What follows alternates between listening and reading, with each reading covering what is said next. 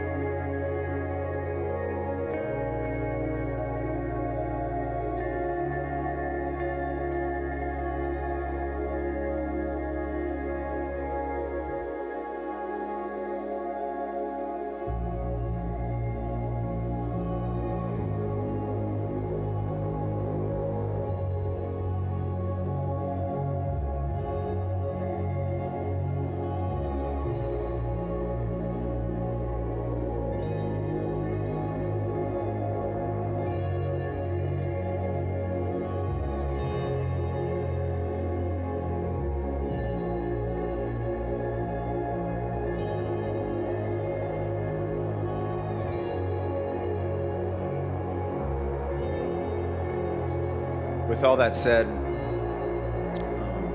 I do think it's advantageous for us to have direction at times in how it is we are to pray. So allow us to use these words that we find in Luke 11 to give us guidance and direction in these next 7 to 8 minutes of prayer. So here in a little bit, I'm going to ask that 2 or 3 of you come together and utilize these verses found in Luke 11 to guide and direct the way that you pray. Now, this may be new for a lot of you, praying with someone or praying out loud. By no means do you have to do it, but I encourage you to do it. Your prayers do not have to be eloquent. They can be simple, sweet, and short, but I encourage you to engage in that way. So just with 1 or 2 other people that you're close to, get together and allow the verses found in Luke 11 to guide and direct the way that you pray. So for example, as you come to Father, may your name be honored. Worship and adore him for who he is, claiming all that he is. Where he goes on to say, may your kingdom come. Pray for his return and for his justice to reign. Pray that this leads to a sense of urgency in our life. Going on when he says, give us food day by day, praying for his daily providence in our life. As we go on, forgive us of our sins as we forgive those who have sinned against us, acknowledging our shortcomings, asking for repentance, and to seek out wisdom to what repentance looks like in our life. And finally, and do not let us yield. I love in the NLT how it says, do not let us yield to temptation. So pray that God would give us a pause when we face great temptation. Acknowledge that we are tempted by and ask for strength to stand up underneath it. And so find 1 or 2 other people, take 7 to 8 minutes, and allow these verses to guide and direct the way that you pray.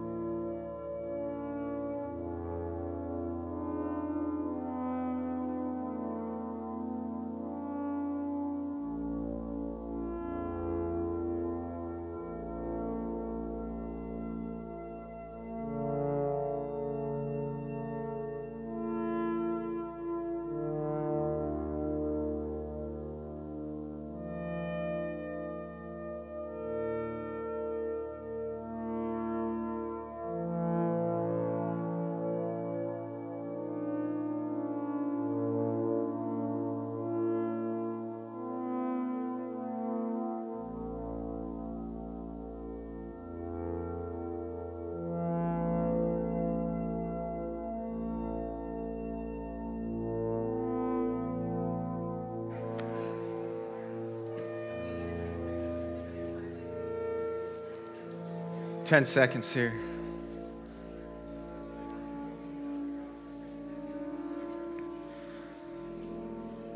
All right, we're going to take a look at Acts 12, 1 through 5. This will be up on the screen here. This is going to guide us in our last section of prayer. We have kind of two more things that we're going to go through here. Pretty simple tonight. But just to set up what's happening here in Acts 12, so we know the church is exploding. It's going gangbusters, right? Even Paul has put his faith in Christ. Gentiles, Jews are being reached. The church is growing and spreading throughout the world. So picking up here in Acts 12, verses 1 through 5, it says, it was about that time that King Herod, so this is Herod Agrippa, the son of King Herod, arrested some who belonged to the church, intending to persecute them. He had James, the brother of John, put to death with the sword. Essentially what that means is that this dude was beheaded. The first of the disciples to be persecuted, to be martyred. And this would have rocked the church's world for sure. When he saw that this pleased the Jews, so when Herod Agrippa saw that this pleased the Jews, he proceeded to seize Peter also. This happened during the Feast of Unleavened Bread. After arresting him, he put him in prison, handing him over to be guarded by 4 squads of 4 soldiers each. Essentially what this means is that at all times, 4 soldiers were watching Peter. They did not want him to escape. Herod intended to bring him out for public trial after the Passover. Check this out, verse 5. So Peter was kept in prison, but the church was earnestly praying to God for him. And I love this word, earnestly. And the Greek is ektenos. And this is significant. It's important to know what it means. It's actually a medical term describing the stretching of a muscle to its limits. So to its full extent, this muscle has been stretched. It cannot be stretched anymore. So I want us to take a similar mindset tonight and from here on out in our prayer life. And that's for us to stretch ourselves, for us to be bold, to take risks, to think, dream, and pray big. So what's something that you need to, in your prayer life, what's something that you need to challenge yourself with? To stretch yourself and to take a risk. You may be afraid to do so, for if nothing changes or God doesn't come through, it could lead to deep disappointment, hurt, or frustration. It can be hard to pray big, to stretch yourself in prayer. But that's what I want to exhort us to do tonight. And so to start off, before we get again in groups of 2 or 3, I want you to just take some time thinking through what it is that you need to stretch yourself with in your prayer life. Even maybe coming before God asking him, where do I need to pray big? Where do I need to stretch my prayer life to its fullest extent to where it could be stretched no more? It could be a sin that appears as if it cannot be conquered. Or it could be a sin that you don't want to be conquered. It could be for a change of heart for someone that is so against God. It could be for someone to find freedom that is caught up in an extreme injustice. It could be for healing and reconciliation in a relationship that is fractured. It could be for breakthrough and freedom in your battle where friends battle with anxiety or depression. The list could go on and then on and on, but these are just examples to stir your thinking. So I want you to just take 2 minutes again by yourself, asking that God would reveal to you what it is that you need to pray big for. So let's take a couple minutes to do that.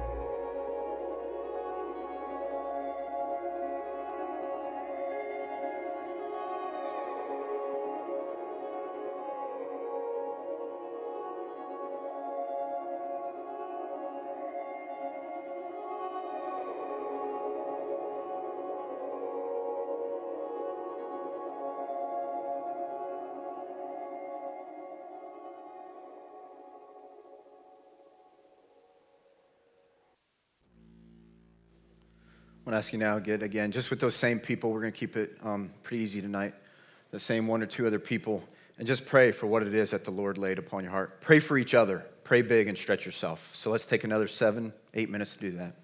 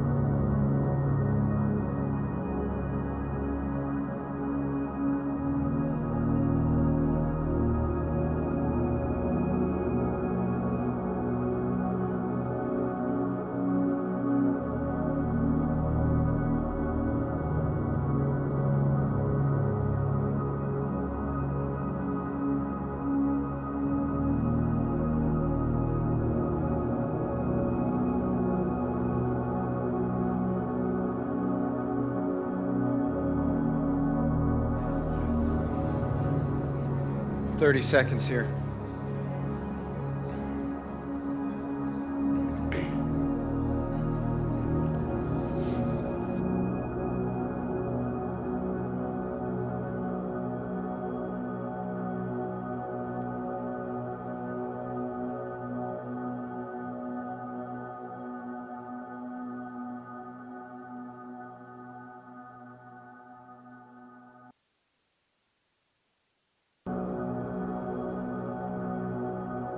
I'm in eager anticipation for what we will see the Lord has done in and through this church at the end of 2020. I'm excited that this church is committed to be engaged and devoted to prayer. I hope to see more of you all on Sunday nights at 5 o'clock up on the third floor in Asia's Hope to engage in prayer in that way.